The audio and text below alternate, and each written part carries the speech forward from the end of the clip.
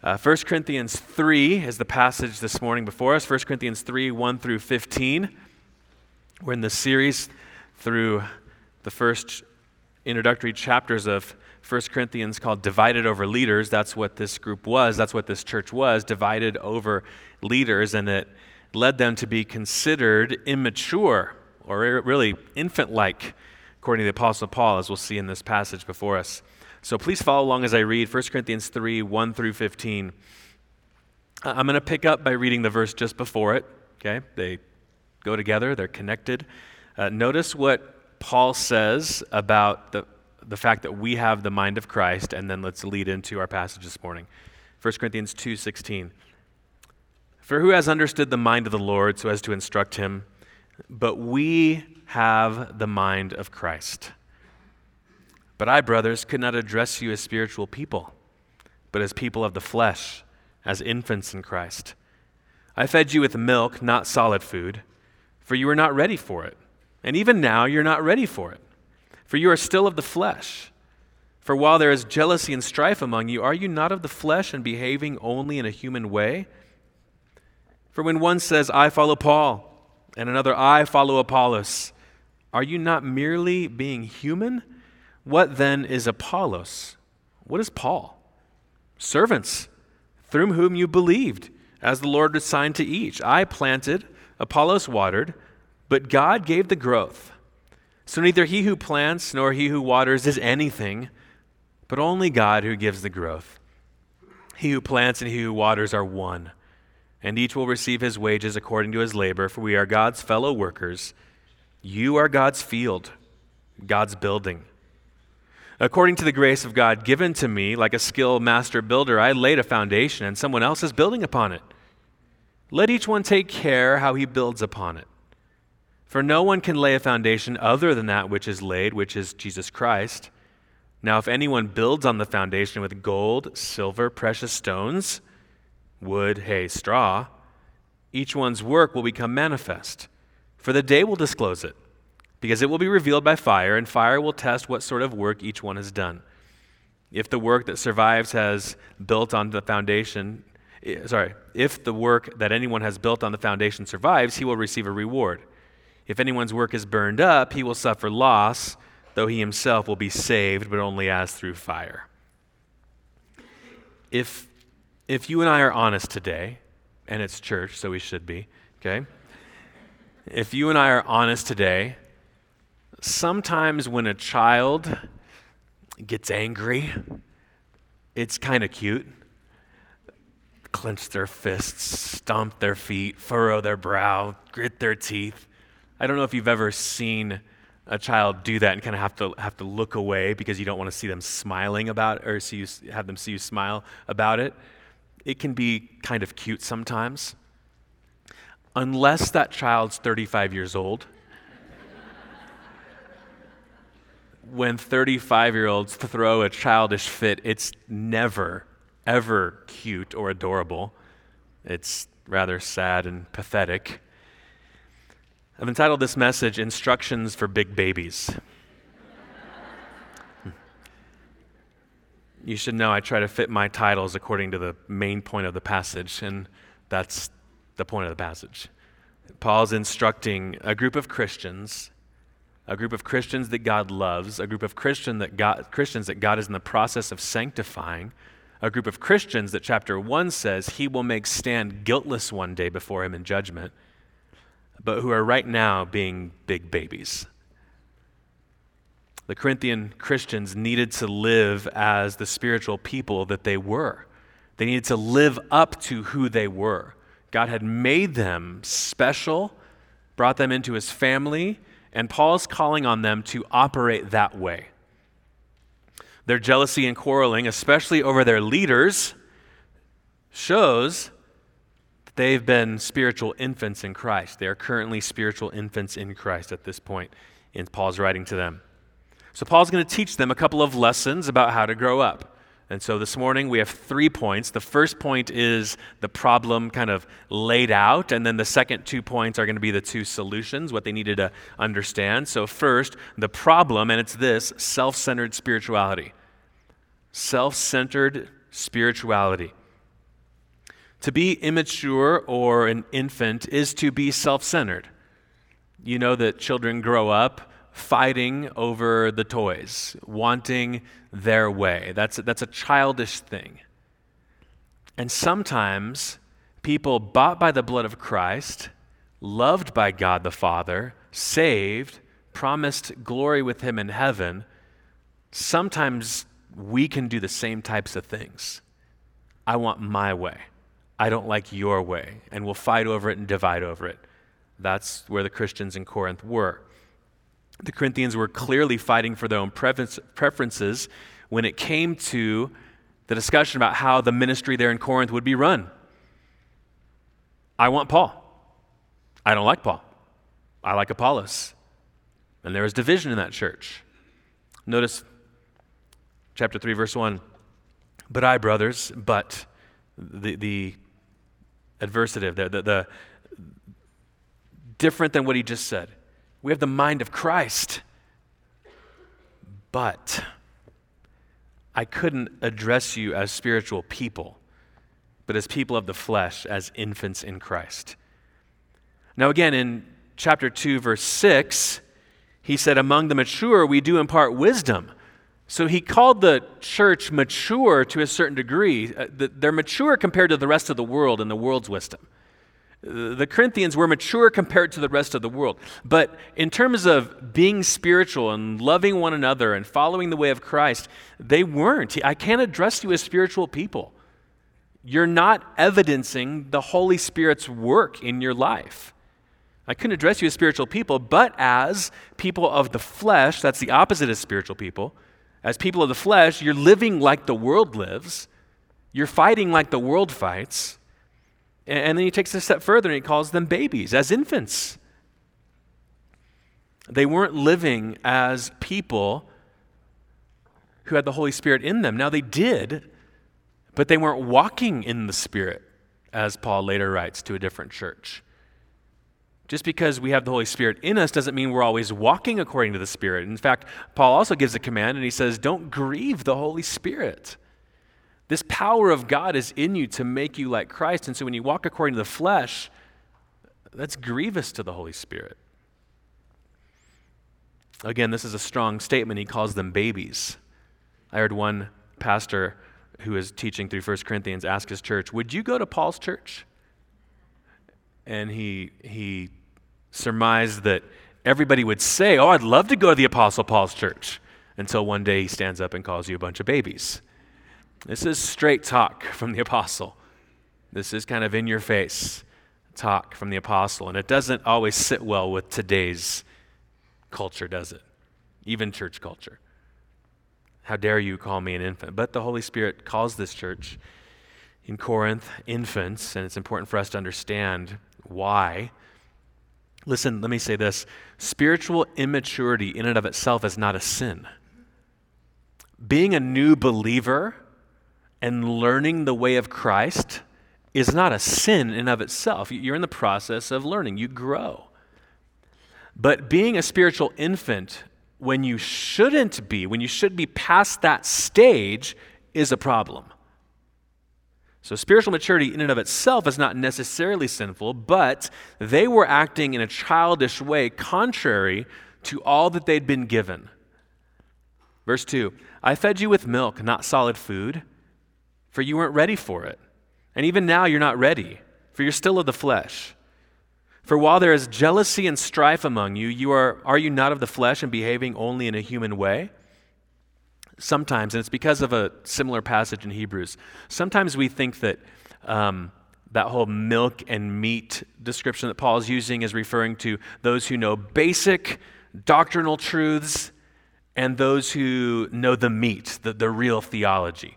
So some Christians are reading the Jesus Storybook Bible and kind of learning from that at a kind of childlike level. And then some Christians, they show up with their giant systematic theology, and that's what they're reading. Milk and meat. That's not exactly what Paul's saying here, okay? And here's one way we know this.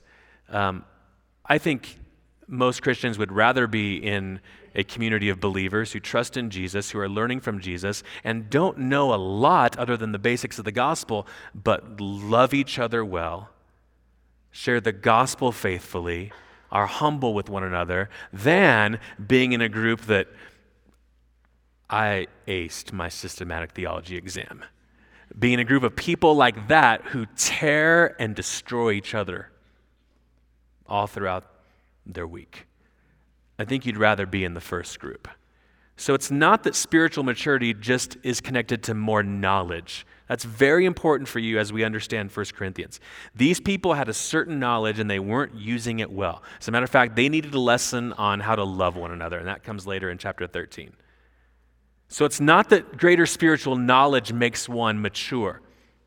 James, the Lord's brother, said it's not the hearer of the word that is blessed, it's the doer of the word. Do you appropriate, take in and respond to and live obediently based on what you know? So when someone says, I again got straight A's in seminary or my theology class, or I know that systematic theology backwards and forwards, that says nothing about their spiritual condition. We need more information. What do you do with that information? How do you live according to what you understand?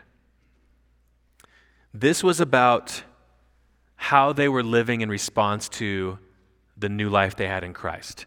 And they were living like worldly people, not like children of God. They could not progress spiritually because they were so focused on their own desires. They had created these groups that were angling for their way of how the church should operate. And so you could not call them mature. They had this great truth. You've been saved. You've been set apart. You're different from the world. God loves you. He's formed you as a family.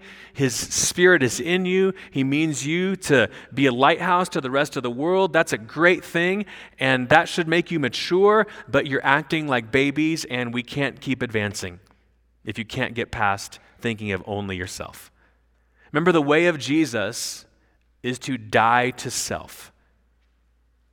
To not always have your way, to not always have what you want. The way of Jesus is suffering, is, again, dying to yourself, being selfless, and these people weren't that. That's why they were immature. Verse 4, and here's the example, and he's brought this up again. He brought it up in chapter 1. For when one says, I follow Paul, and another, I follow Apollos, are you not merely being human? That's not a commendation. Are you not being merely human, like your old way of life, living in the flesh? You're not living like a child of God. You're living in your kind of original state as just a natural man and woman. As you take sides, you look like the world. Their selfish preferences were clearly over their favorite spiritual leaders. We've talked about this before as it came up earlier in the letter. Now, I want you to imagine that you're in a small group Bible study. Okay? You're in a small group Bible study and you're getting a new teacher that's part of that study. You find out via email, hey, we got a new teacher coming to teach this small group Bible study. His name is Apollos. I don't know why. I always think of Apollos as like this ripped, giant man, handsome. Okay, Apollos comes and he's the new small group Bible teacher, and some of the people in the group have heard Apollos teach before, and they are so excited about this. They show up, and there's a group of maybe 12 people in the living room. Apollos shows up, and you've got some people like, yes, I love this guy. Apollos is here. They've got their Bibles and their notebooks and highlighters, and they're just, feed me, teach me, Apollos. They're ready to learn. But then there's some people in the Bible study, they're kind of sitting over together, and Apollos comes in, and they're kind of like this. Notebooks are still closed. They didn't bring a highlighter. Just kind of looking at Apollos like, what do you got for me today? The reason they miss Paul, they miss their previous small group leader. And so they kind of just sit back with this posture, not just physically, but their heart sits back like this. As Apollos teaches them about Christ. That's no longer the issue for them. Apollos is the issue. And in the first group, the group that loves Apollos, it's not even about what they're learning, it's just Apollos is the main focus. Later on in the week, those two groups kind of get together, smaller groups. Maybe a group of the Apollos lovers are hiking together, and a small group Bible study comes up from a few nights earlier, and guess what they talk about for 30 minutes as they're hiking? Apollos is wonderful. I love Apollos. Apollos is so great. I love how he does this better than Paul.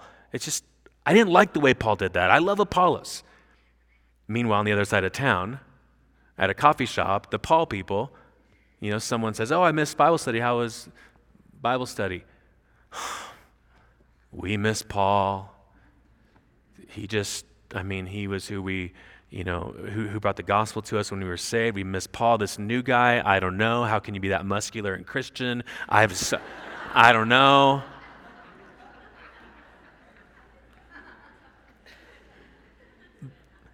But notice the content of Apollos' teaching and the God who authored it and the greatness of his gospel are not the discussion. It's all about who's my favorite, who don't I like, comparing Apollos to Paul, Paul to Apollos. Again, if the next week that small group Bible study comes together again and someone hands them a 100-question theology exam and they answer every single one in that group, all 12 members of that small group Bible study get an A. Everyone gets 100 out of 100. That does not mean that group is mature. In fact, in many ways, that group is pathetic, childish, missing the point, missing the goodness of God in Paul's ministry, missing the goodness of God in Apollos' ministry. It's not a mature response. It's rather childish. So let me ask, friends, is there any way that you are engaged in rivalry over spiritual leaders today? Answer that on your own. Please take that to heart. Please listen. Do you criticize people doing God's work just because you prefer it done another way or by another person? Do you criticize God's work because you want it done another way or by a different person? And then I want you to consider this. Please think about the damage that this does to a group of believers and the glory that it steals from God. Please think about those things. I want you to turn, just for clarification purposes, to Galatians 5. This is because Paul speaks of spiritual people and those who are not operating spiritually. I want to remind us of his teaching to the Galatians, where he talks about those two dynamics. Galatians 5, 16 to 26. And again, please read, listen, consider, be open to the Lord's spiritual work in your heart. Galatians 5:16. But I say, walk by the Spirit. He's talking to Christians there. So evidently, Paul thinks that when Christians are saved, they get the Holy Spirit. That's true. The apostles taught that. But Paul thinks it's important that the Christians in Galatia and even here in Corinth are commanded to now do something with that. Walk according to that. I say, walk by the Spirit, and you will not gratify the desires of the flesh. For the desires of the flesh are against the Spirit. There's a war here. Even in church, there's a war when you have selfish desires and spiritual desires. And the desires of the Spirit are against the flesh. For these are opposed to each other, to keep you from doing the things that you want to do. But if you're led by the Spirit, you're not under the law. There's a freedom in being led by the Spirit that is so good. Now the works of the flesh, he's going to show us what those are evident. Now, for our purposes here, there are sexual sins and then there are interpersonal sins here, relational sins. Because the Corinthians had relational problems, they had sexual problems too. We'll get to that later in the book. But notice the deeds of the flesh that kind of turn people into little soldiers against one another, having these battles with each other. Notice, the works of the flesh are evident. Verse 19, sexual immorality, impurity, sensuality, idolatry, sorcery, enmity, strife, jealousy, fits of anger, rivalries, dissensions, divisions, envy, drunkenness, orgies, and things like these. I warn you, As I warned you before, that those who do such things will not inherit the kingdom of God. If this is your way of life, you do these things in an unrepentant fashion, be careful. Those do not enter the kingdom of God, inherit the kingdom of God. But the fruit of the Spirit is love, joy, peace. Christians make peace with one another. Patience, kindness, goodness, faithfulness, gentleness, self-control. Against such things there is no law. And those who belong to Christ Jesus have crucified the flesh with its passions and desires. It's important for Christians to realize, just because you're a Christian doesn't mean you always operate that way. It actually takes active measures to say, you know what, I want my way, I want this, and I'm tempted to mistreat other people. I need to crucify that desire I have. That is not the way of Jesus. I'm not going to engage in rivalries and divisions and fighting and strife and enmity and jealousy because I want my way. That's a Christian response. Verse 25, if we live by the Spirit, let us also keep in step with the Spirit. Let us not become conceited, provoking one another, envying one another. Back to 1 Corinthians 3. The Corinthians are not as mature as they thought. They're not as mature as they should be. Rivalries based on their selfish ministry preferences kept them as adult infants, if you will. But there's a solution. Paul gives them this rebuke. There's this problem. But then point number 2, here's the first solution, okay? First solution found in verses 5 through 9. Understand that spiritual leaders are servants together. Understand that spiritual leaders are servants together. Paul and Apollos, in verse 8, by Paul, are said to be one. Paul and Apollos are doing the same thing. They're servants. And God is the one who deserves the credit for their work. Notice the servanthood of Paul and Apollos and the fact that God is the boss of them, if you will, in verse 5. What then is Paul? Or what then is Apollos? What then is Paul? What are they? What am I? What is Apollos? What are we? Answer, servants through whom you believed, as the Lord assigned to each. So the Lord, Jesus, the Master, assigned Paul a certain ministry, and when he preached the gospel, carried out his ministry, some people were saved. So they were saved through the ministry of Paul, saved to Christ by the fact that Paul was the spokesperson of that gospel. And the Lord assigned Apollos a ministry too. Apollos was to preach the gospel, like Paul, running parallel here, and people responded to the gospel as Apollos preached it. So Paul and Apollos are doing the same things. They're both servants, and the Lord assigned them their task. The Lord is the boss. Apollos is one worker, Paul's the other worker. Do this, Paul. Do this, Apollos. And they happen to do the same things. Preach the gospel, proclaim the gospel, and people were saved as they proclaimed the gospel.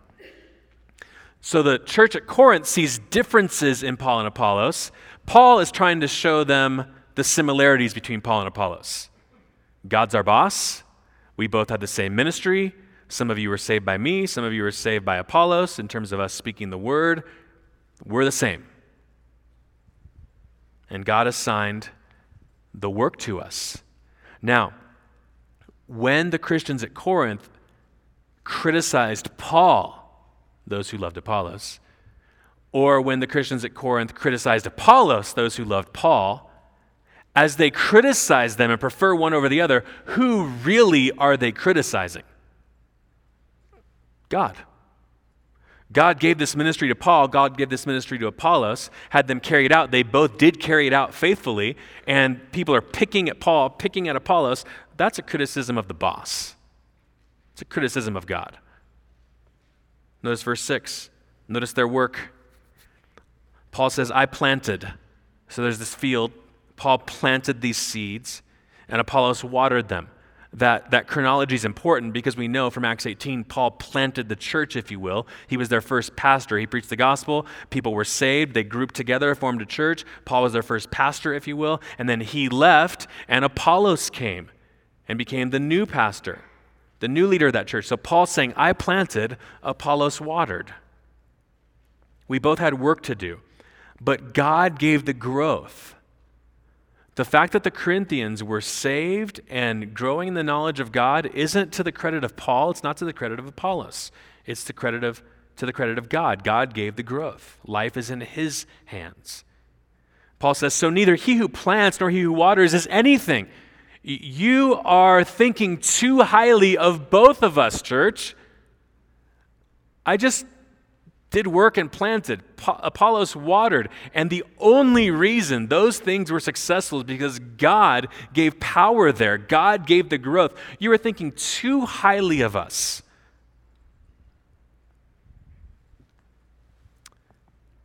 Continuing in verse 8. I love this. The unity of Paul and Apollos. This is Paul speaking. He who plants, me, Paul speaking, he who plants and he who waters are one. We're in this together. And each will receive his wages according to his labor. Don't you love the refusal to be brought into the competition by Paul? Most today, or I shouldn't say most, many today might really like it when people say, oh, we just love your teaching so much better than Apollos is.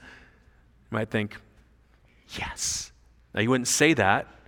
You wouldn't do that out loud, but yeah, I love being the guy that they love, even to the exclusion of that guy. Paul refuses to get brought into that. Apollos and I were one. We're together. Verse 8, he who plants and he who waters are one. And each will receive his wages according to his labor. God will reward us in due time. He's the one that will take care of that. Right now, we're just working together. We're working together. I want you to see this in 1 Corinthians 16. Go to the back of the book. This is so good. 1 Corinthians 16. It's the end of one of Paul's epistles. It's just a bunch of greetings and say hi to this person. Big deal. It's not important. Oh, it's important. Okay? 1 Corinthians 16, verse 12. So remember, Paul's away from the Corinthians. He's writing them a letter. He's not there anymore. And Apollos isn't there at the time they received the letter either. Okay? 16:12. Now concerning our brother Apollos, I strongly urged him to visit you with the other brothers, but it was not at all his will to come now. He'll come when he has the opportunity. You see this? The Corinthians are fighting over which leader they like better. Paul knows all about it. He knows some like him better, some like Apollos better, and he tells the Corinthians, I told Apollos, go back and keep teaching them. Apollos taught them, he left, and Paul's saying, go back and instruct them. And Apollos said, not the time yet. I've got other things that the Lord has me doing here. But you see the humility of Paul there? He doesn't say, well, if Apollos goes back, they're really going to like him a lot better than me, so I'll send Timothy. I'll send someone else. But Paul wants Apollos to go back. Paul doesn't care about getting the credit. He cares about the people of God being matured and being helped. And he thinks, in his mind, he thought Apollos would be a good fit to go back and teach the people. It wasn't God's plan at that point, but you appreciate the humility of Paul there, don't you? He refused to get brought into the side-taking, the rivalries, the parties. Back to 1 Corinthians 3. Paul wraps up this paragraph saying, we are God's fellow workers. Apollos and I are both doing work. You are God's field, God's building. He gives two pictures for the church. You're a field. Corinthian church, you're a local church that are God's field. You're a field, and Apollos and I are just two of the workers in that field. No, you're a building. Imagine God's constructing a building. What a privilege to be God's building. You're a building. God's constructing this building, and I'm doing some work on it, and Apollos is doing some work on it. We're together in that. We are both working for you as our boss, God, has told us to do.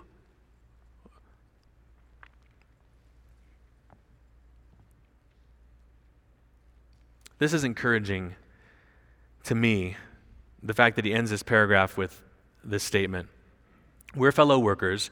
You are God's field, God's building. Right there, a lot of, again, it's the thing to do today to kind of snicker when we talk about the Corinthian church. Who would name their church First Corinthian Church of whatever? Who would name their church Corinthian Bible Church? Ah, ha, ha, ha. These people were so immature, they're so filled with sin. And Paul says, you are God's field, God's working. God has people in this field who are working to help this field produce fruit. And he says, you're God's building.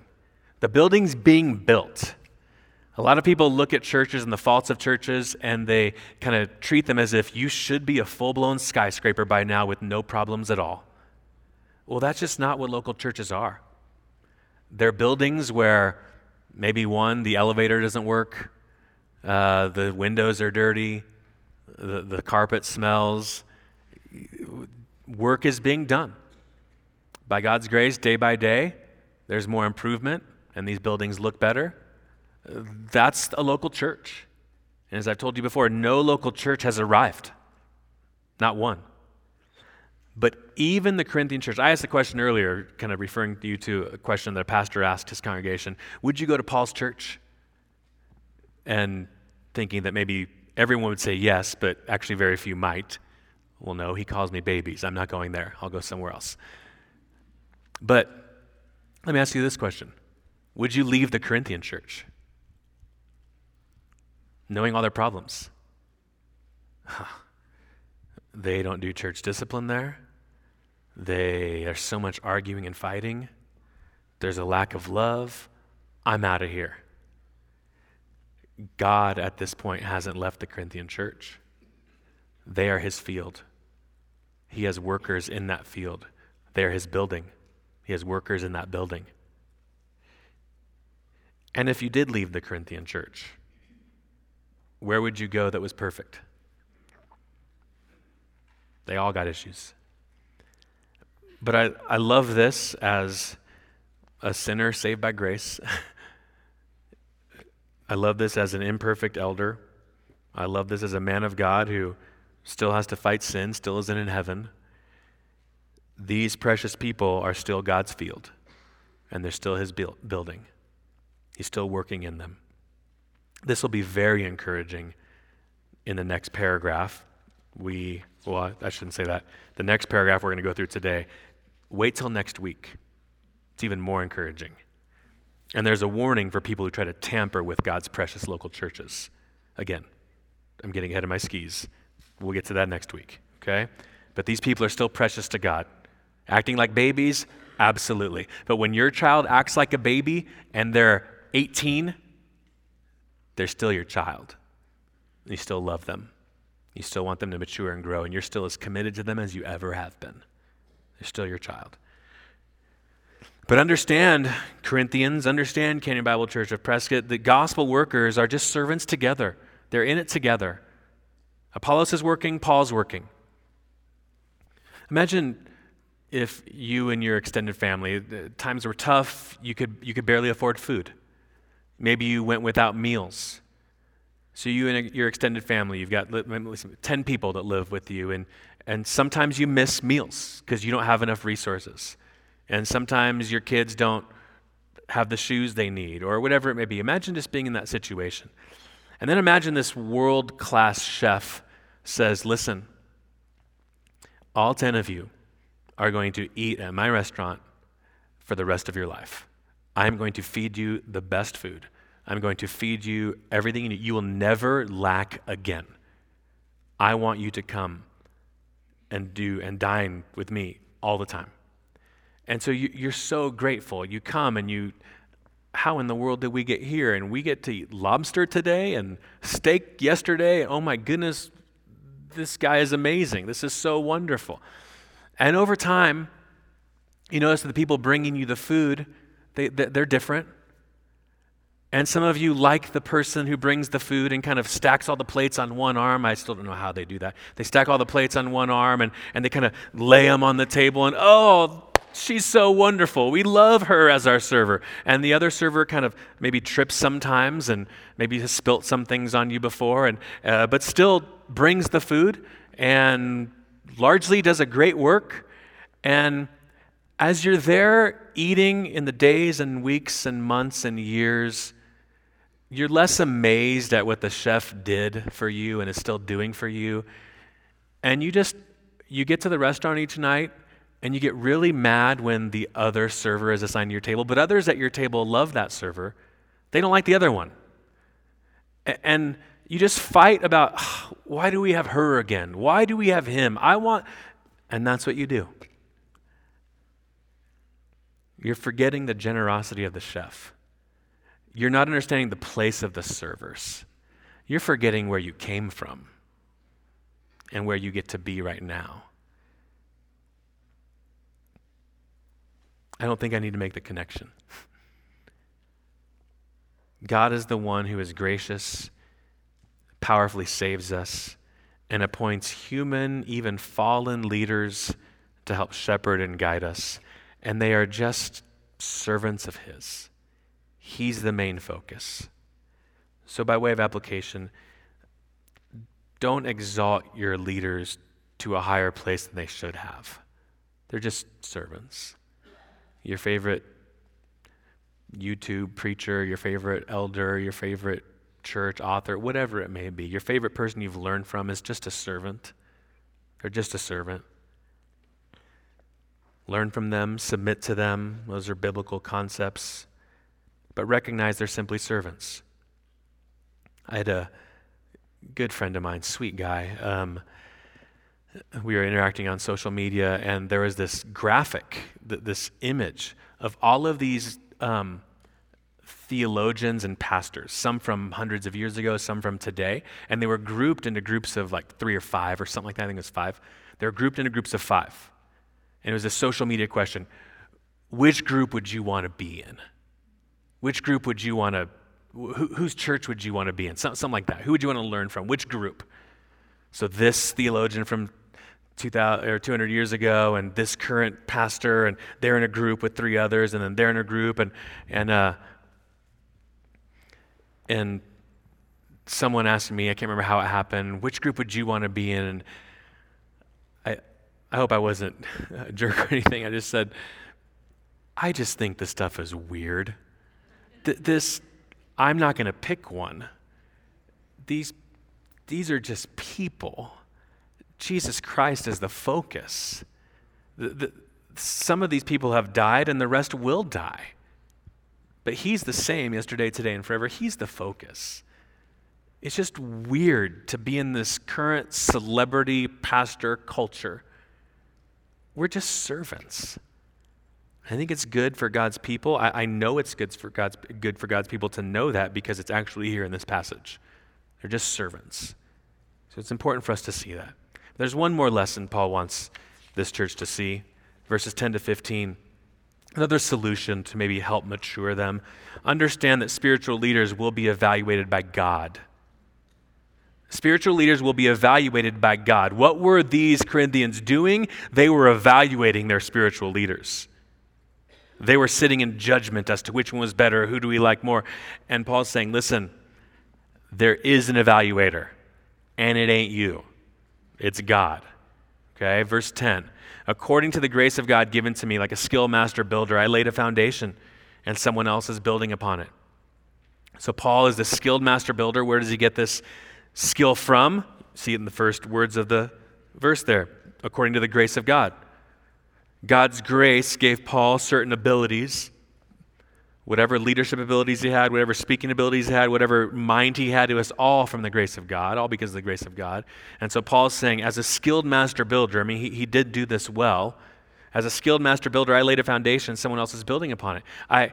I'm the one that kind of laid this foundation. It was the foundation of Jesus Christ. I taught these Corinthians. Some of them were previously Jewish. Some of them are Gentiles. I taught them who Jesus is. He's the Messiah. He's the Lord of all. And he came so that you would have a relationship with God the Father through him.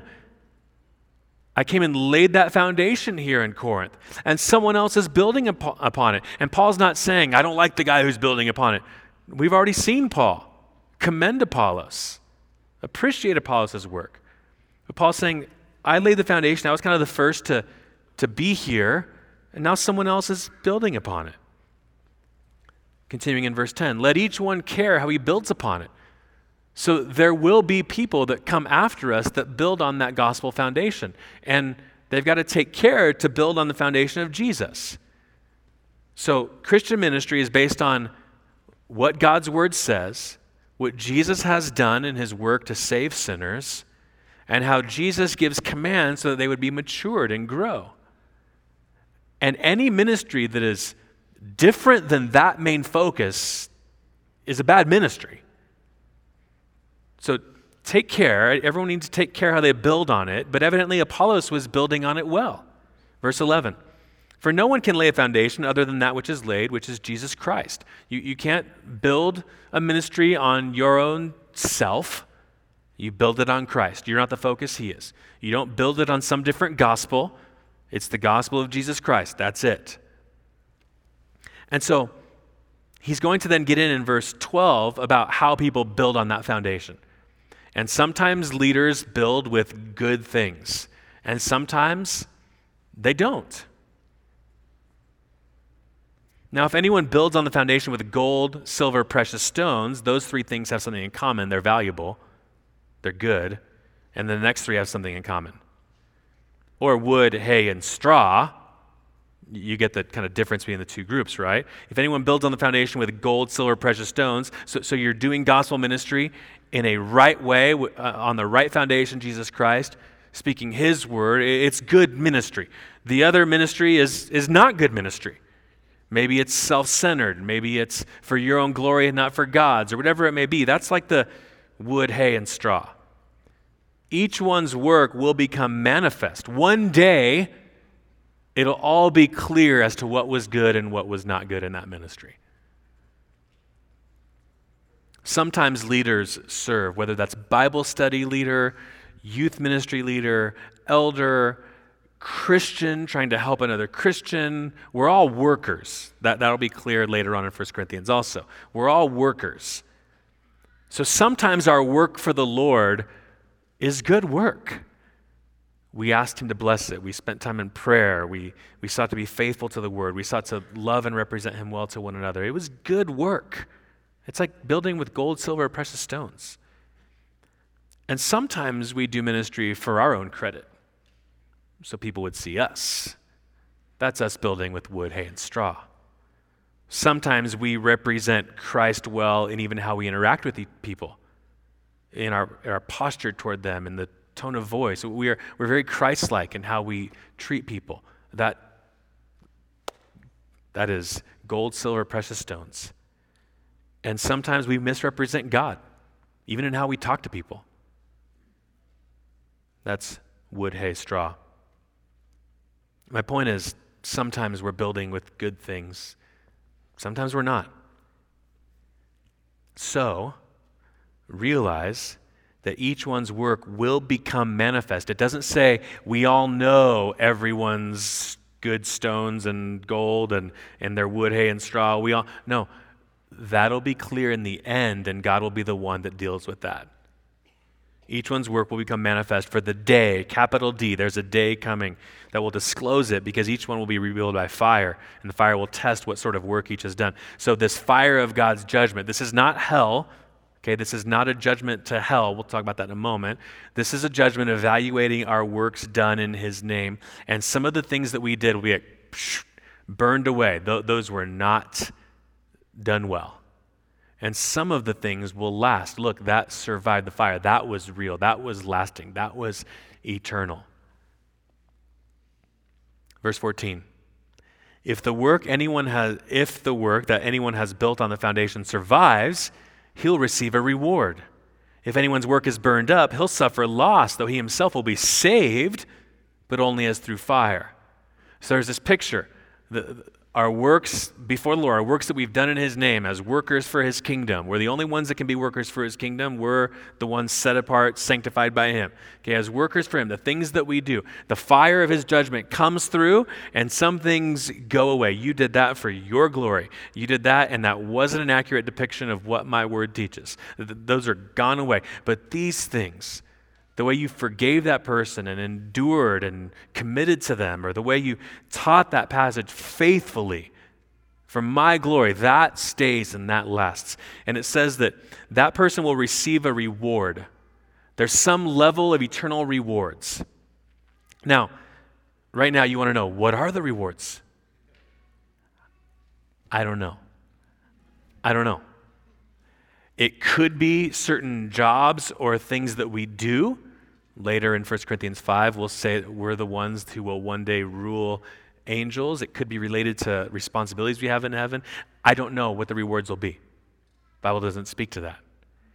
But the Bible does say those good works will be rewarded.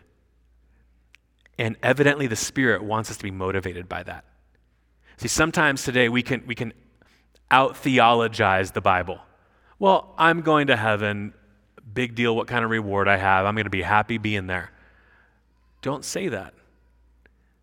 The Bible means to motivate you by rewards. So let the Holy Spirit have his way, and let's take him at his word and think that's something that should motivate me. Not in a way where I compete sinfully with others, but in a way that I just want to be faithful with what he gives me. I want to do what he wants me to do. I want to use my mind how he wants me to use it. I want to use my mouth and my hands, and I want to be used for his glory.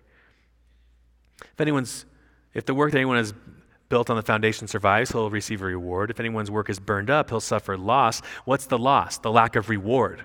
This isn't you'll suffer loss and go to hell. He makes that very clear, though he himself will be saved.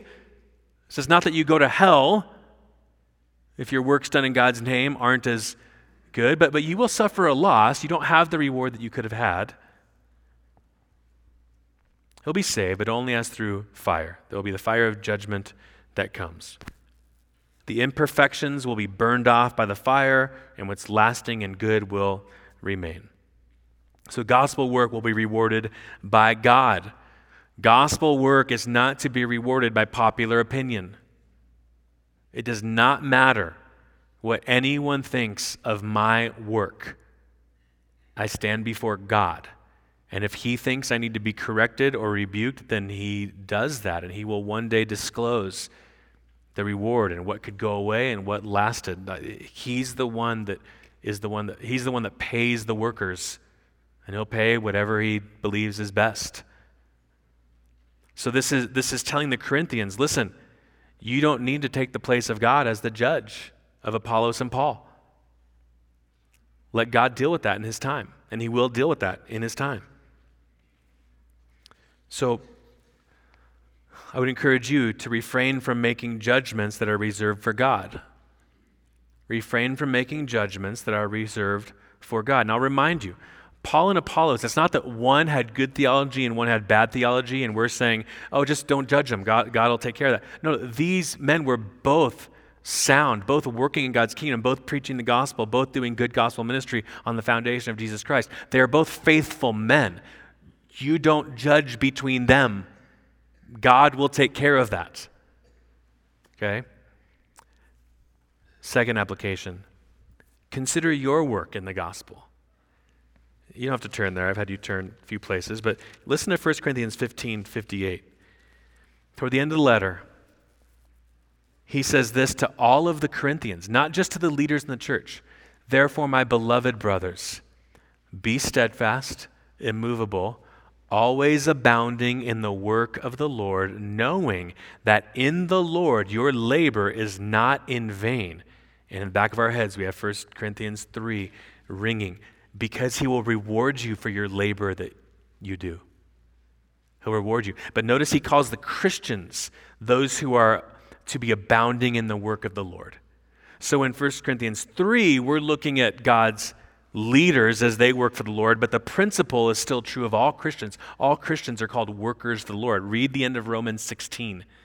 And all of those Christians that are working for the Lord, men, women, working for the Lord. All Christians are to consider their work for the Lord. I think of this C.T. Studd quote, this famous cricket player in England. He was at Cambridge. He was famous in England for his ability in athletics. And he went to a meeting at the Corn Exchange, which is still standing, awesome building, where D.L. Moody came. Moody came, and all these students mocked D.L. Moody. He's this American, kind of uneducated. He's not like one of us, fancy Brits. D.L. Moody came, preached the gospel, and people started throwing things and causing a ruckus. But by the end of the week, by the end of Moody's preaching, people had been converted. And people were listening to the gospel preached by D.L. Moody. Among them were a group of students at Cambridge, C.T. Studd being at one of the colleges there. And he heard about the fact that there are people in China who've never heard of Jesus Christ, and he determined to give his cricket career up, his fame up, and to sail to China to bring the gospel to the people there. And C.T. Studd famously said, "Only one life. It will soon pass. Only what's done for Christ will last." You imagine that cricket bat of his being just in the fire, wiped away, but the ministry he did in China being something lasting and enduring. And he got that. He understood that. That's good for all of us to realize. What are our days like? What are our weeks like? What are our moments like? Are these moments being used to build on the foundation of Christ, or are they just something else that another human could do who doesn't know Christ? What are we doing? This is not a call for everyone to go in full-time pastoral ministry either. This is just a call to be faithful with where you're at, to work for the kingdom of God where you're at. Mom, dad, husband, wife, college student, junior high student, whoever you may be. And God will reward in his time. But in summary, this church needed to be corrected so they would start operating spiritually because they had the Holy Spirit in them. How they viewed their leaders would make them more spiritual if they viewed them rightly, and Paul writes for them to know that. So they're to understand their leaders were merely servants, and they're to understand that their leaders would be evaluated by God. Let's pray. Father, unless you build a local church, a home, a spiritual house, we labor in vain. So we trust you to sanctify us, sanctify this church, teach us what we need to understand. And unlike the Corinthians, I pray that we would respond to what your word says, that we would walk in the Spirit, walk according to what you teach us in your word. Father, thank you for doing that in our midst for 7.5 years. You've taught us, we've responded, we've fought the flesh, sought to be a spiritual people, and we still have a long way to go. So thank you that your promise is to make a stand one day before you guiltless in judgment. That's a promise that we take to the bank. We love the security of that as we continue to grow. We want to represent you well. We pray that you would honor that request, answer that prayer. We pray this in Christ's name. Amen.